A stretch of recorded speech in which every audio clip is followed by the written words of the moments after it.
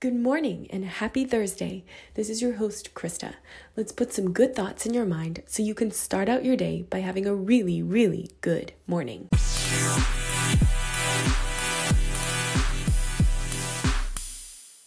Welcome to our Advent series.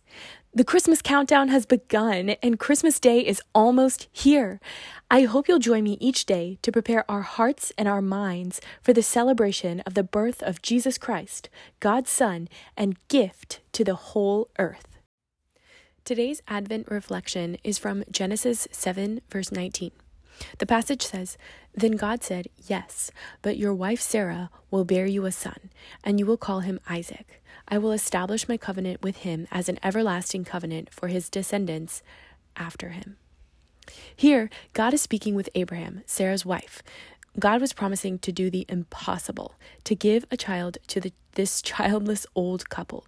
Like, when I say old, I mean Sarah was 90 years old, and God promised to give her a child. I guess God really wanted the world to know that He was the one who was starting this family. This passage marks the beginning of God's covenant with Abraham, a covenant that promised Abraham and Sarah a son. And God did give them a son, Isaac.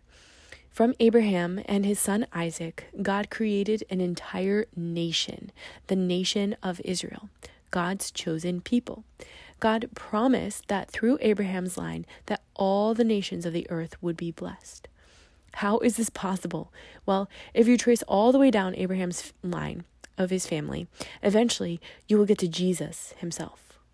Jesus was God's son, but humanly speaking, Jesus was also Abraham's descendant. And it is true, through Jesus, every nation of the earth has been and will be blessed.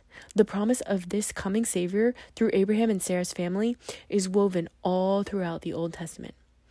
God's promises to us are always reliable. They might sound impossible at first, like a 90-year-old lady having a baby, and that baby would start a family line which would eventually lead to the coming of the Savior of the world. Sounds like an impossible promise, right? Well, God kept this promise. He always has, and He always will.